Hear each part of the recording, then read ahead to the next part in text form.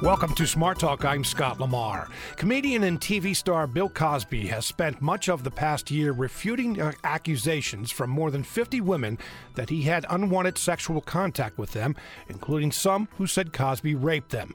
Up until last week, Cosby had only faced the allegations publicly by defending himself in civil lawsuits brought by a few of the alleged victims. But then last week, Cosby was arrested and charged with drugging and sexually assaulting a woman in his Montgomery County home almost 12 years ago. The charges were filed to beat Pennsylvania's statute of limitations, and because prosecutors said they had new evidence from one of those lawsuits. Cosby's arrest brings up a number of issues that we'll discuss on today's program with Jennifer Storm, Pennsylvania's victim advocate. Jennifer, welcome to the program. Welcome. Thank you for having me. Also, Kristen Hauser, Chief Public Affairs Officer with the Pennsylvania Coalition Against Rape. Kristen, welcome to the show. Morning, Scott. If you would like to weigh in the conversation, give us a call, 1-800-729-7532, or send an email to smarttalk@witf.org. Many people were surprised when criminal charges were filed last week. Not surprised that there were charges or that Cosby was, no way that he committed these things, but because there were criminal charges brought at all, because of statute of limitations, the passage of time. But Jennifer, when you heard about this, I know that you had you talked to a lot of media afterwards. What were your thoughts? I think it was about time, right? And, we'd heard so much from so many women, right? So many stories that were similar, so many accusations that sounded similar, that it just felt like true vindication and validation for all those women who have bravely come forward and tried to tell their truth. And unfortunately, the majority of these victims fall outside of the statute of limitations. We've got two that don't, and one of them happened to be in Montgomery County, Pennsylvania, and we have a very brave prosecutor's office there who takes a stand for victims. They have a history of taking a stand for victims. And, they decided to file these charges, and I'm very grateful that they did. Kristen, what did you think? It was a little bit surprising to see after such a long passage of time, but hopeful. I mean, really, you don't get to see these kinds of things happen very, very often. But I think for so many people that work in this field and know how long it takes survivors to come forward, how normal that is, it's sort of vindicating to see it being taken seriously and see the process be put to work. When you say how long it takes victims sometimes, what do you mean by that? What I mean by that is that most survivors don't ever report in an official manner, period, let alone telling friends and family. But to make an official report, it's very, very normal. It is the norm that there's a delay between the time of the assault and making the report. In this case, a year had passed back in 2004 before she had come forward, and people like to think that life works like it does on television and that people go running to the police or running to the hospital. And that's in reality not at all what happens. What people do is they try to get on with their lives. They try to put it behind them. They don't want to think about it, face it, which means you're not going to go make a report. And then when time passes, and for many people that can be years, and you realize that you can't put it behind. You hear rumors perhaps about the person still doing it to other people. People decide at a much later date to come forward and try to set things right.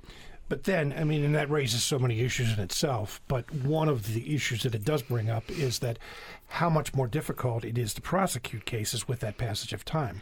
Well, it can be, certainly, but that's where you have to rely on your investigation process, and you have to rely on a prosecutor to look at what's been discovered and make that decision. And frankly, things are changing. So we have electronic communication. We've got digital videotapes going on and security. There's all kinds of things that are being recorded and saved and archived in some way now with electronic communications, surveillance, social media, all those kinds of things, that the likelihood of having something captured, a part of a conversation, many times, because these are not stranger cases, most of the time we're talking about people who have a relationship. There is communication afterwards about what happened, that feels, I'm confused, can you fill me in, etc. The likelihood of having something that's usable at a later date, I think now is much more likely now than it was 20 years ago. Jennifer, you and I were talking about this a little bit before the show. when the alleged victim in this case, Andrea Constand, first reported to, I don't know if she went to police first, or the district attorney's office, but the case was not prosecuted. The district attorney at that time, Montgomery County, Bruce Castor, said that he didn't feel there was enough evidence. As far as I know, there wasn't a rape kit or anything like that, and just from what Kristen described, there often isn't if there is a delay from the incident itself to when it is reported. I mean, I'm sure that the Cosby's lawyers will say that, just like the Sandusky case, that there was, some investigation by authorities, but they didn't think there was enough charges. Same thing here. Yeah, and I think Castor's been on record numerous times claiming that the woman's credibility was called into question, that there wasn't a strong enough story. In all actuality, most of these cases rest on the victim's testimony and the victim's account of what happened. We're fortunate in Pennsylvania, we now have expert witness testimony, so we can have someone come to the stand and talk about why victims delay in reporting and what the traumatic experience is and why maybe the facts in the case aren't always linear as we would like to think they should be, right? When a victim tells their story, we want to know what happened when it started, and we want every detail in this kind of perfect line, and that's not how victims experience trauma. They just don't. Just like Kristen said, everyone thinks it's a TV show. And it's not. I mean, I think of Law and Order, SVU, that, starts off here, Yes. Police investigate, go to the DA. DA always says, well, I don't know, we need more here. But by the end, the rapist or whoever has committed the crime is going to jail. Yeah. And that's not real life. It's not. And unfortunately, oftentimes these cases come down to one person's story against another person's story. That in and of itself, though, in Pennsylvania is enough to bring a case to prosecution. So we need to have more brave prosecutors who are willing to believe victims and then take a case to trial, even if it means that they might not win. We see a lot of these cases fall in the face of prosecution. Unfortunately, they're really hard cases to try, and juries aren't as informed as they should be. I think with the public discourse that we continue to have, unfortunately, because of these high-profile cases, we have more informed juries and we have more tools for prosecutors like expert witness testimony. Hopefully we'll see better outcomes, but an attorney should believe the victim and then move forward. Okay, but this isn't your normal case. It's not. It's not. But it should be, right? We shouldn't say, well, it's Bill Cosby or, oh, it's Jerry Sandusky. It's a rape allegation. It's a sexual assault allegation, and we should be blind to who the perpetrator is and treat the case accordingly. Unfortunately, we don't do that. And frankly, in other ways, it is a common case. You've got allegations of somebody who's perpetrating serial crimes as an adult, who's utilizing drugs and alcohol strategically, who's relying on the public's disbelief to hide their actions. In many ways, this is textbook. Okay, but does that keep a prosecutor from maybe pursuing a case sometimes? Yeah. Yeah, it's scary. Because if they bring an accusation and it doesn't succeed, then they look like a failure, at least in maybe their opinion or their small community's opinion.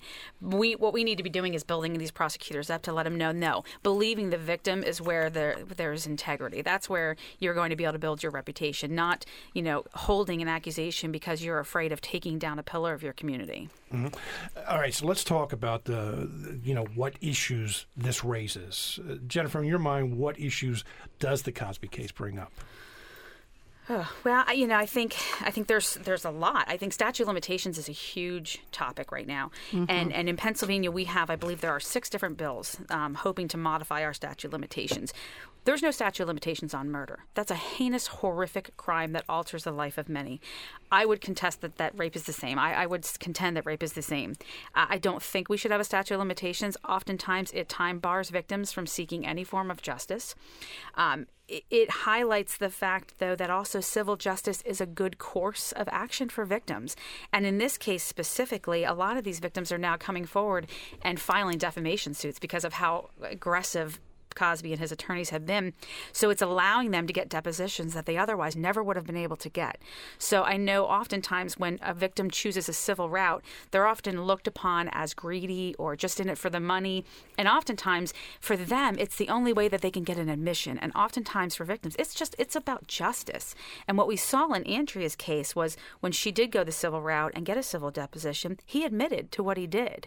And how rare it is. Yes, how rare it is that we're actually seeing that. Right. And it's Cosby's fault that we're seeing it, which is rather brilliant in my opinion.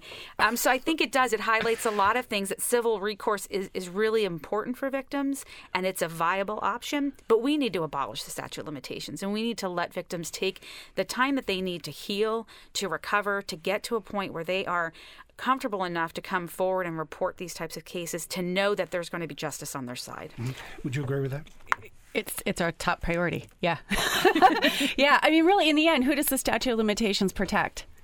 Mm-hmm. Nobody but offenders, honestly, because there's by allowing somebody to come forth, make a report, share evidence that perhaps they've been holding on to, or allow an investigation to see what it can find. Nobody's, just because somebody makes a report does not mean we're going to suddenly clog the court system with unwinnable cases. Other states that have eliminated their statute of limitations have not, had that problem. That's not what happens.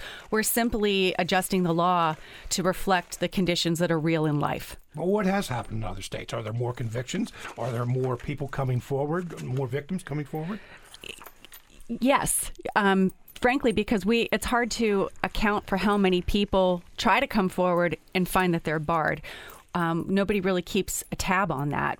I certainly know our office gets phone calls from people throughout the year, every year, saying, is there anything that I can do? I finally came forward. I went to the police and I was told the statute has run out. It happens regularly. So if we don't have that statute in the way anymore, it at least allows them to examine, is there something bona fide here? Is there something we need to be looking into? Is there something that we can turn over and allow a prosecutor to look at and make that decision? And in the end, that's in the best interest of community safety, because if there is something there that you can move on, it's in the interest of community safety to allow it. All right, let me, and I'm not disagreeing with you as far as what you're advocating for abolishing statute of limitations, but let me push back a little bit. Jennifer, you said that we have no statute of limitations against murder. Mm-hmm. The difference is in many murder cases, there's physical evidence, and there may be in sexual assault cases too. But often it's a he said, she said, she said, she said. There are two people who have different views of the story or telling different stories. Memories, if it's 10 years, 20 years, memories change, witnesses, idea. So I'm bringing these things up. Isn't it a little different than a murder case? I don't think so. I've seen murder cases go forward without a body. And it's based on circumstantial evidence. So I think prosecutors need to have as many tools at their disposal as they can have. And when you have an individual who is making an accusation, they should have a path to justice. Whatever that looks like, there should be a process for them, whether they told right away, whether it took them a week, a month, or 5 years. When you have these high-profile cases, it often triggers for these victims the reality of what occurred. Some of them don't even identify as victims until they see something like this in the headlines. So it really is a long process. It's why we now have expert witness testimony. It's now why people can take the stand and explain this to juries so that they understand the psychological impacts. 38 states have abolished criminal statute of limitations. 9 states 38 have abolished some form of their criminal, and 9 have abolished their civil. So it's not, it's not destroying all these other states. We're not seeing all these false allegations or that we're wasting taxpayer dollars to prosecute these cases. You're listening to Smart Talk on WITF, your home for NPR News and all things regional. I'm Scott Lamar. Welcome back to Smart Talk. We're discussing whether the Cosby arrest signals change. Our guest today, Kristen Hauser, Chief Public Affairs Officer with the Pennsylvania Coalition Against Rape, and Jennifer Storm, Pennsylvania's victim advocate. We welcome your questions and comments, 1-800-729-7532, or send an email to smarttalk@witf.org. You also can leave a question or a comment on WITF's Facebook page. Again, that phone number is 1-800-729-7532. Whenever we talk about a case like this, we do have listeners who will share personal experiences. And I have an email here from a listener who says, my ex-wife molested our adopted son 6 years ago when he was 17. He has worked hard and moved on, but I worry someday he will change his mind about prosecuting his mother, and it will be beyond the statute of limitations. How long does he have to file charges, and what does he need to do? How many years ago did that happen, did he say? 6. He has until age 50. No, wait, I'm trying to think. Is it 16 or 18? If he was a child at the time, 17. he has until age 50. Yeah. Okay, so he has 31 years. Here's the unfortunate reality for victims. You have to be a mathematician just to figure out whether or not there's a path for justice for you because of how messed up our statute of limitations are. You can take civil action if you're a child victim up until the age of 30. If you are a victim of sexual assault but it happened after the age of 18, you only have 12 years. If you are a child sexual assault victim under the age of 18, you were born after August 27th of 2002, you have 32 years after your 18th birthday, so up to age 50. You have to be a mathematician just to figure this stuff out. You get carded to see if you're you literally have to sit and do the math. Like, is justice available for me? What was the law when it happened? Yeah, it's crazy. We've changed ours, but it's been incremental. Okay. So what then, Kristen, does the Cosby case say about statute of limitations? I mean, the new district attorney in Montgomery County admitted that he's bringing these charges now before the statute of limitations run out. Right. Well, I think that this case really makes a strong argument for abolishing the statute of limitations. What's rare about when I say case, I mean the whole case of all the allegations against Bill Cosby. We have, depending on who's doing the count, between 40 or over 50 different women who've come forward with allegations that pretty much are demonstrating a well-honed pattern of operation, well-honed methods. He has an MO. Mm-hmm. Exactly, spanning decades. And this is what I think that there's so many misperceptions that the public has about sexual assault, but this really is sort of pulling the cover off of it all. When we're talking about people that are committing these offenses as adults, this is part of how they're oriented to the world until they get intervention, and somebody holds them accountable, and they're taught about how to change their actions based on what their impulses are. So the frequency with which people offend may change. It may vary.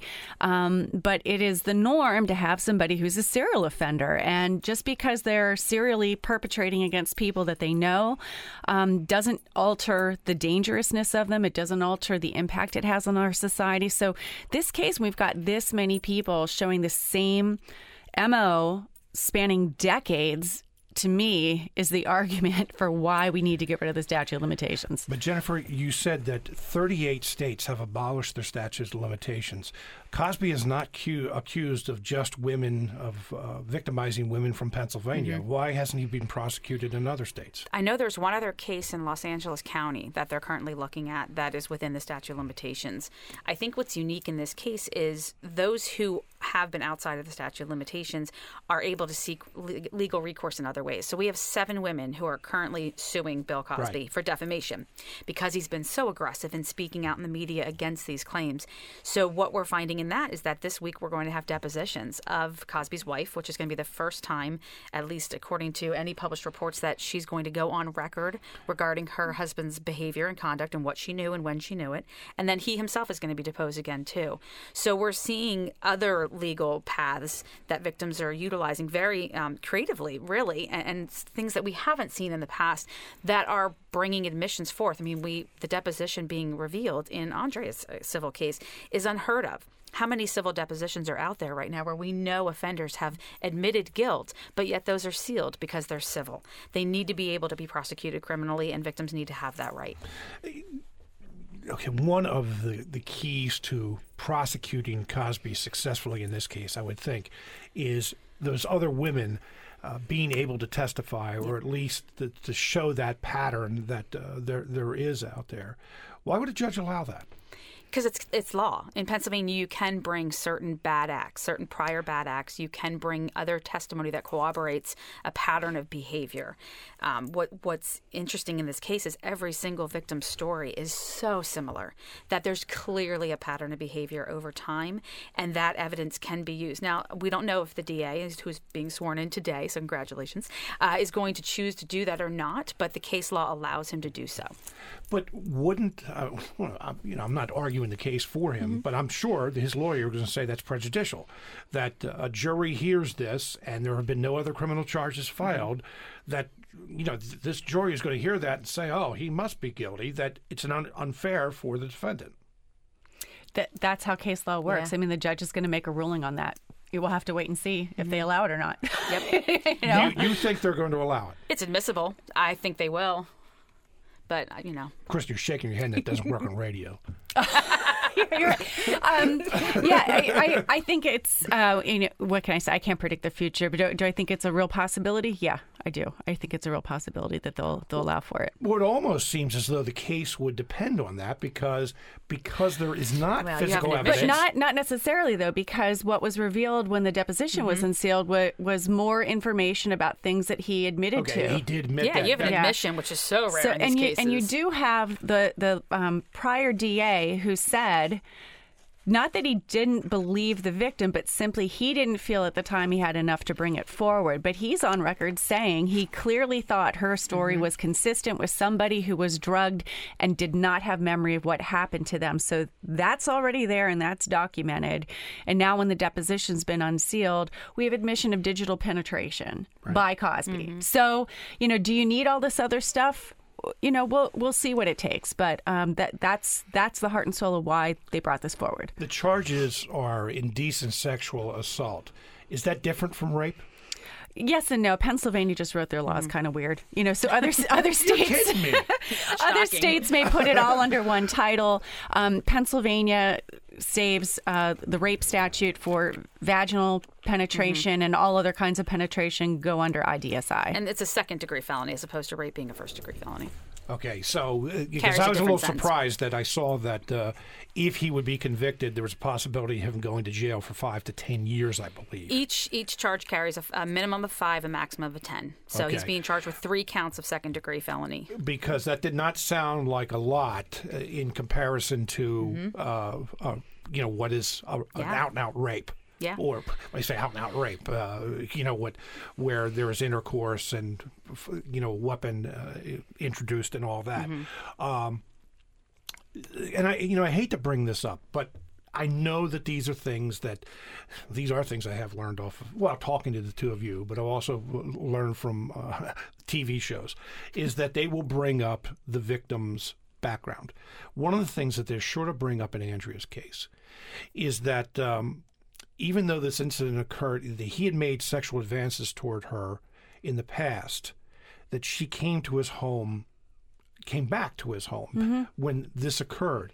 I'm sure that's going to be raised as to why would she do this. And I'm not just talking about Andrea Constand in this case, but you see this many times with victims where that question will be asked, well, if you were so afraid of the perpetrator, why did you do this? I don't necessarily think you're afraid ahead of time. Somebody may be making you uncomfortable, but our culture really conditions women, and particularly, to second guess themselves. And when you have somebody who's offering mentorship, who's been, widely successful, who's offering to help you and assist you, you'll talk yourself out of trusting your gut. I mean, victims tell us this all the time, that, something didn't feel right, but then they thought, he's a nice guy, he's successful, he's offering to help me, what have you. My friends trust him, he's extended family. I mean, the excuses of why we will override our gut.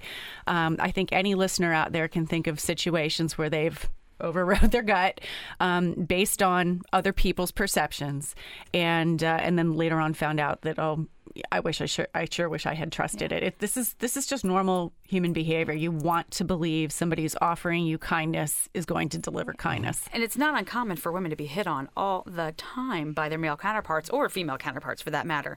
It doesn't necessarily immediately trigger in your mind like, oh my gosh, this guy's going to offend upon me, or this person's going to physically harm me. Unfortunately, sexual innuendos and being hit on, it's common. So, to make that leap to say, okay, this is a dangerous person, as opposed to, okay, this person's just, engaging in normal societally acceptable behavior, that's a big leap, and not all women make that, and necessarily they shouldn't necessarily always make that. In this case, and the pattern that Cosby has alleged to have shown by these more than 50 victims, is that he would drug them. He would. I think I read somewhere they used the word sedative. And Quaaludes apparently was, that was his favorite drug to use.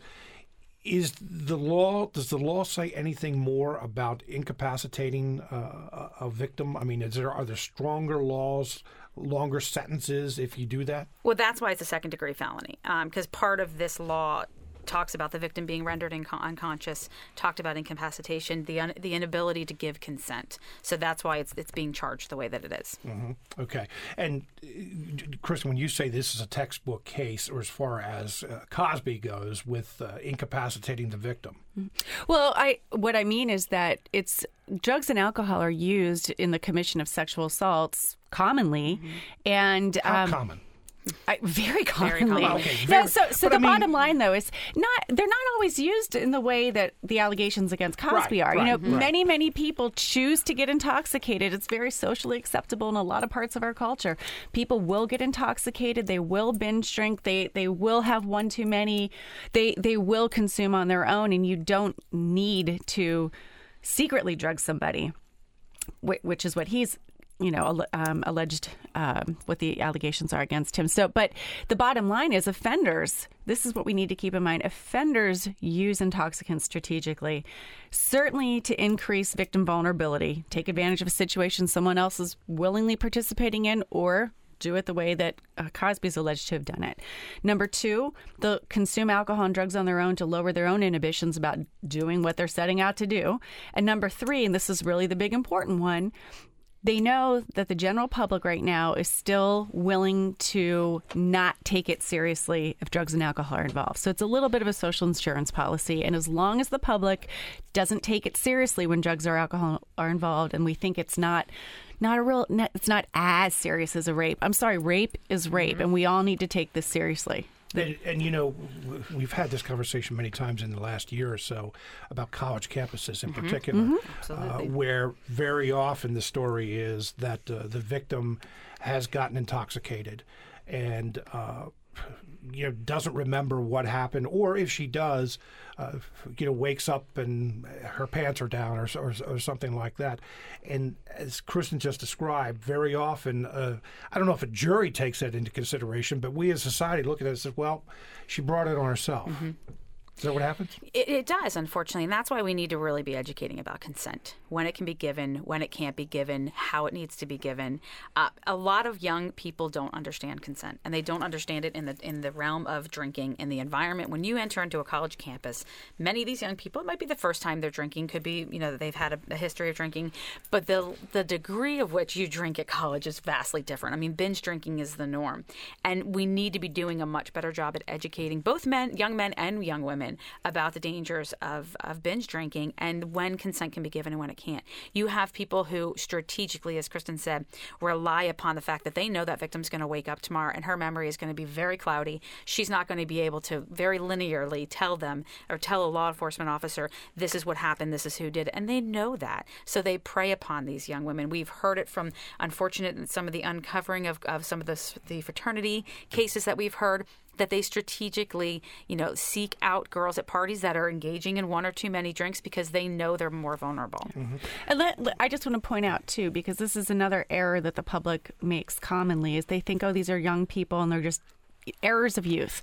Not true. Mm-hmm. What we know about sexual offending, is that usually the patterns begin in adolescence and will continue into adulthood when unchecked. So by the time somebody's got to college and they are 18, 20, 21, it's usually not the first time that some of these behaviors are coming out. So we need to take it seriously. Plus, the younger somebody is when you intervene, the more likely it is that you're going to have an intervention that's going to help change their behavior throughout the lifespan. It's much easier to change somebody's pattern of behavior when it's only a few years old compared to, waiting until they're in their 40s, 50s, 60s, or 70s to hold them accountable. If you would have said 70s before this Cosby case, I said, what? Are you kidding me? But, this guy's 78 years old, and he would have been 66 when this occurred, and apparently it's been going on for a long time now.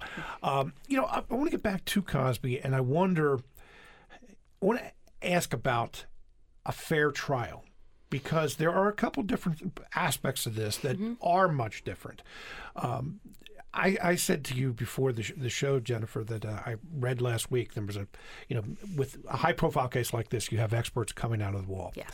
And I heard one legal expert say that he thinks that even if Cosby is convicted, he's not going to do any jail time because of his age. And as we saw last week, that he looks like he has some medical issues as well. I don't know where he got that cane or fell over that curb. But that it looks like he has some medical issues. I heard his lawyer say that he's legally blind now, too. But I wonder about some of the issues of whether there can be a fair trial.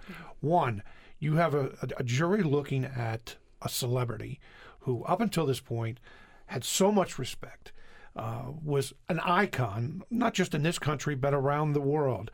A family man, known for one of the best family-oriented shows ever on television. So you have a jury looking at that. Mm-hmm. But then on the other hand, you also have so much publicity on this case. I think it would be difficult to pick a jury. I think it'll be challenging for them to find a jury that has not heard or seen anything about this case, right? That's going to be probably impossible. What I've seen in working at the local level and talking with juries after cases, and even in high-profile cases when juries are polled afterwards, they take these cases very seriously. And they're going to be given very strict instructions by the judge so that they are to only look at the facts presented to them in the case. Now, is it impossible to take away all that you know about Cosby and your kind of own perception and history? It will be hard, but I think that there are 12 people in Montgomery County or in the state of Pennsylvania that can very easily take all that away and just look at the facts as they are presented to them in court, as they are supposed to, and render a decision based on that. I have the utmost faith in our criminal justice system. Juries do it all the time in high-profile cases, and oftentimes they make the right decision. Sometimes they don't. It all depends.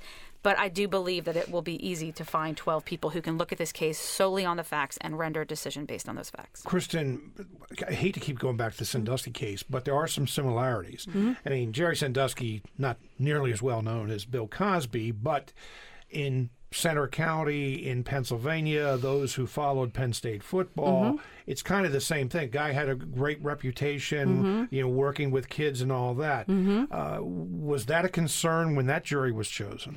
It was a concern, particularly in Center County, and that was part of some of the things that the defense brought up.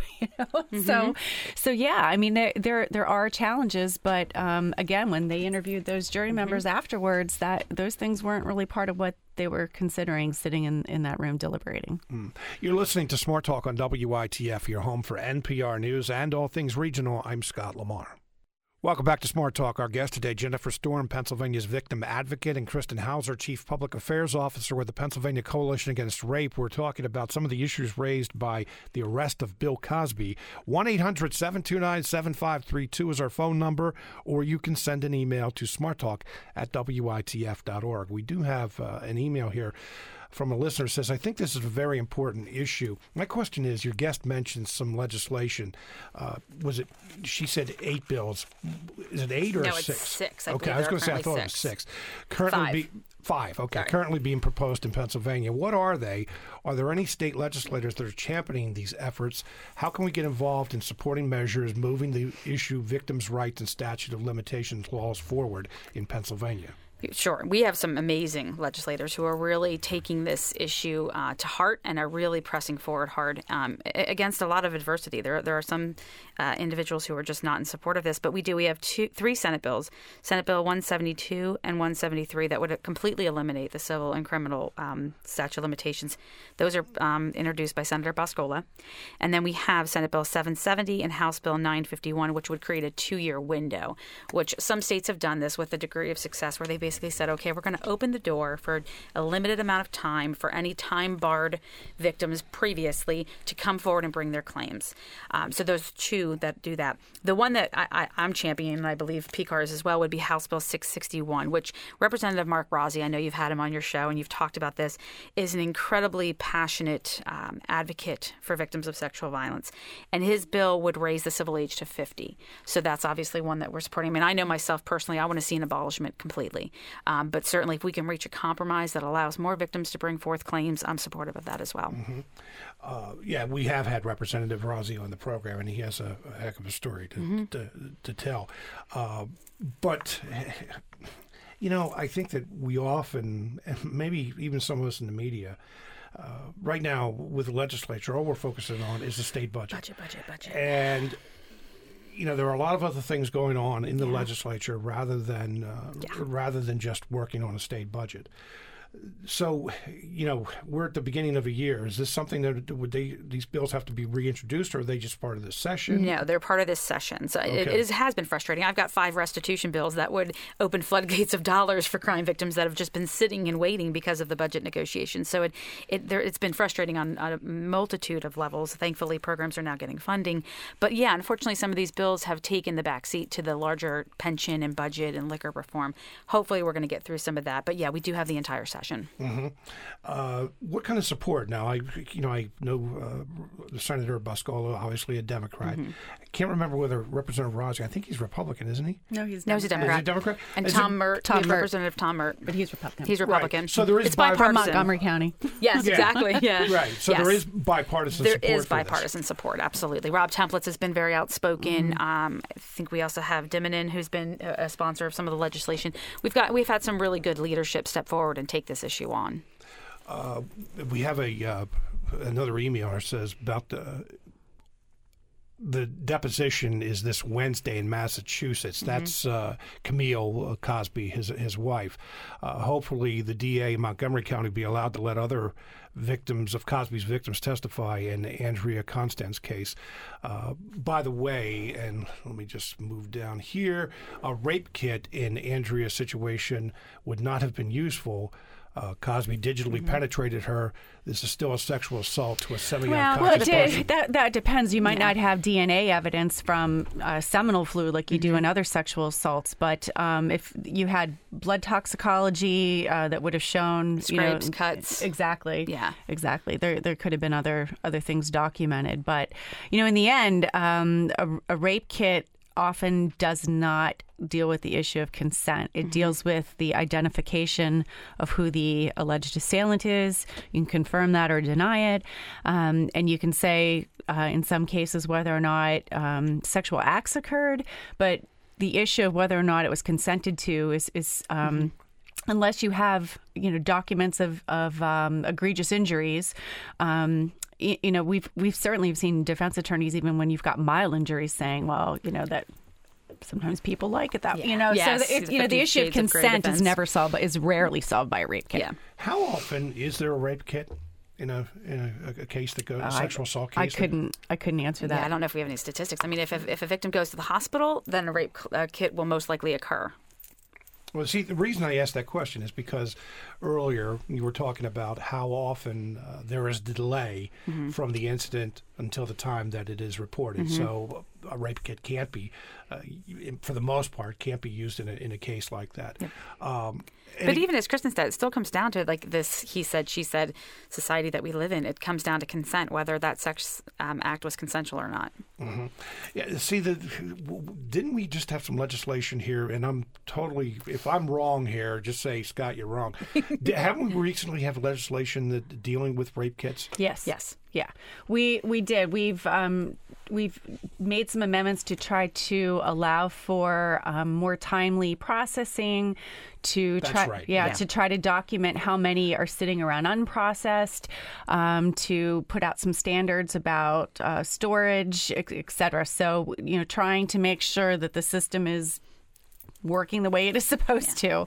To our knowledge at this point, Pennsylvania says that we do not have a backlog problem, but part of what that legislation and the rules and regs have set forth is trying perhaps to try to capture that, because that's based on the kits that have been collected that have been sent to the state crime labs do seem to be getting processed within a 6-month window. But what we don't know is how many kits are there kits that are sitting around in drawers or closets that haven't been sent to the lab, and we don't have an accounting for the labs that are operated by the city of Philadelphia or by Allegheny County. They're not state run, so there are some unanswered unanswered pieces to that equation that hopefully once everything is operating, we're counting everything, we'll have a better idea of what Pennsylvania looks like. So why would there be a backlog? Why would rape kits be sitting around anyway? There's been a huge national backlog issue that has just most recently in the past couple of years been uncovered.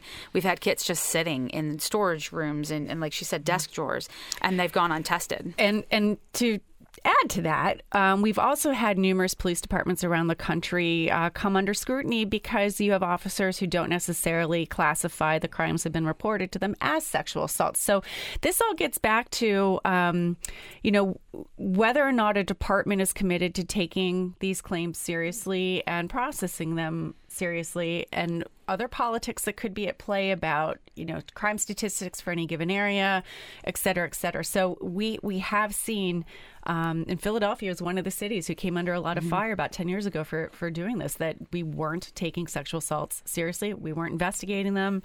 And if you're not going to investigate, you certainly aren't going to send that rape kit on. Yeah. Okay, we're talking about statute of limitations. Is there a time when a rape kit would be destroyed or just thrown out? The legislation did state a time. Yeah, they had to be preserved for at least 2, but I thought it was 2 years. I feel like that's a minimum, but yeah. But yeah. You also need to make sure that they're stored properly. Yeah. So they're not contaminated in any way. Stored properly how? Well, if a desk drawer doesn't sound like the way. No. If any element can get at it and contaminate any piece of the evidence, then it's not going to be admissible in court. Right. Or the chain of custody, if that's broken in any way, that's great, in for a defense attorney to say, well, we don't really know. Did it go right to the lab from the officer? Did it go from the hospital to the officer? Who else had access to it? And defense looks at that strongly. Yeah, and that kind of doesn't have anything to do with the Cosby case. No. But, it's good to talk about these things It is. in relationship to sexual assault. And I want to get back to something that you had said about, we have this victim blaming culture. And you asked specifically, why did she go back to his house? And we hear this so often.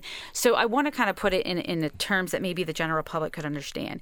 So if an individual who went to the Boston Marathon was there during the bombing, would you fault them for having gone back the prior year to support people and get involved in the Boston Strong? Or if I had gone to an ATM and took out $300 and then had a gun to my back and got, jacked as a result, would you blame me for going back to an ATM? I mean, I think we need to get out of this mindset of where we're constantly blaming victims. We're looking at all their behaviors. We're trying to analyze them. We're trying to presuppose our own kind of, well, we wouldn't have done that. And we need to just look at the crime itself. Someone perpetrated an offense upon her. That is absolutely not her fault, regardless of what she had done. We don't do this in any other crime. It fascinates me still to this day that we the level of scrutiny that we place upon people when they're violently assaulted. Mm-hmm. Something that, Kristen, we've talked about this on the air many times, but and it's one of the reasons that there are 2 ways to look at it, and I'll just put it out there, is that most victims don't report the crime, that rape or sexual assault is most underreported. Mm-hmm. Why? Yep. But why? I mean, we've touched on any number of reasons here. But... Yeah. It boils down to one. I mean, all the individual reasons people give fall under this one reason, which is that victims don't trust the rest of us to respond appropriately.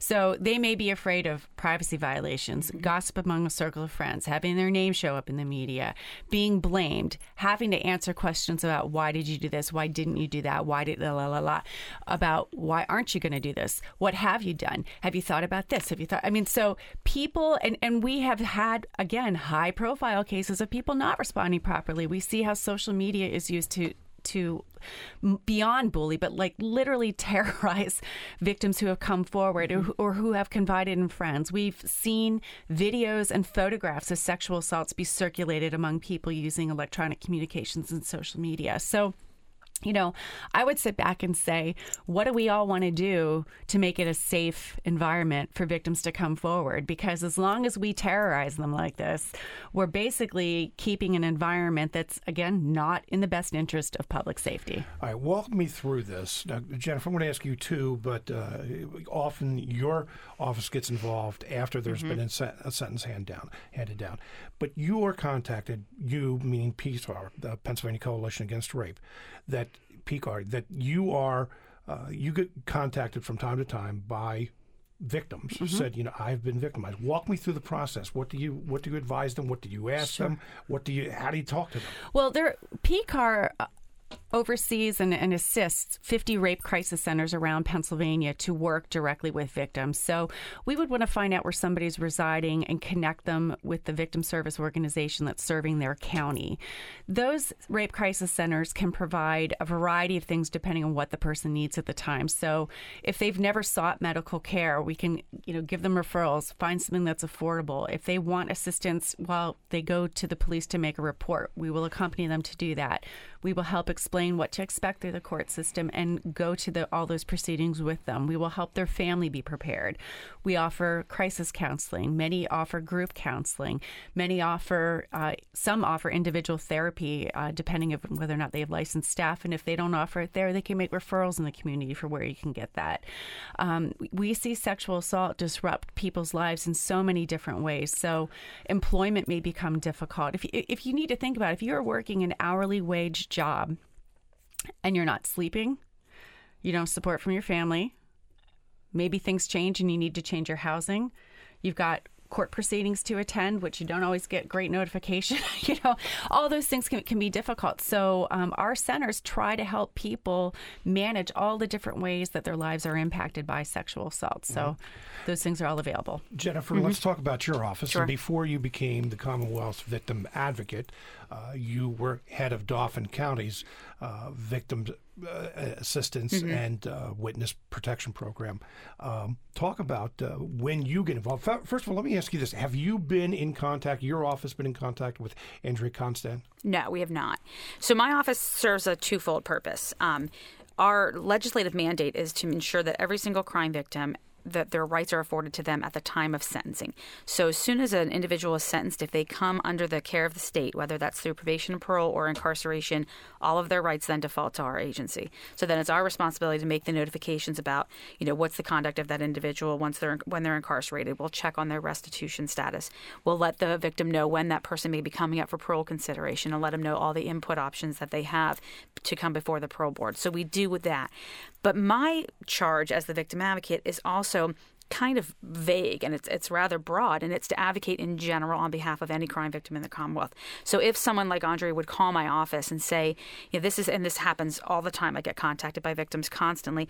I have this case and the prosecutor won't move forward, or I had this bad experience at a law enforcement office.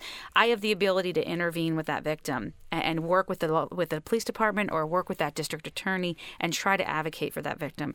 Oftentimes they're coming well after the fact and saying, well, I just want to make this change in law. So then I can work with them to create policy change, to have them come forward to the legislature and provide testimony as to what their experience was and why we should change certain laws. So I'm very fortunate that I have a lot of different moving parts to my office.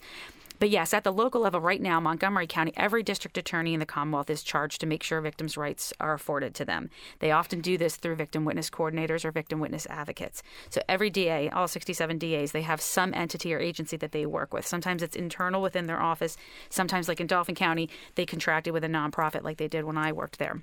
Those advocates are the ones that are responsible now for making sure Andrea or any other victim for that matter, know when the case is coming to trial, know all the court events, have accompaniment to those events, have the right to sit and confer with the prosecutor. I can guarantee you that office has been in touch with her. She knew about the press conference. She knew about the charges.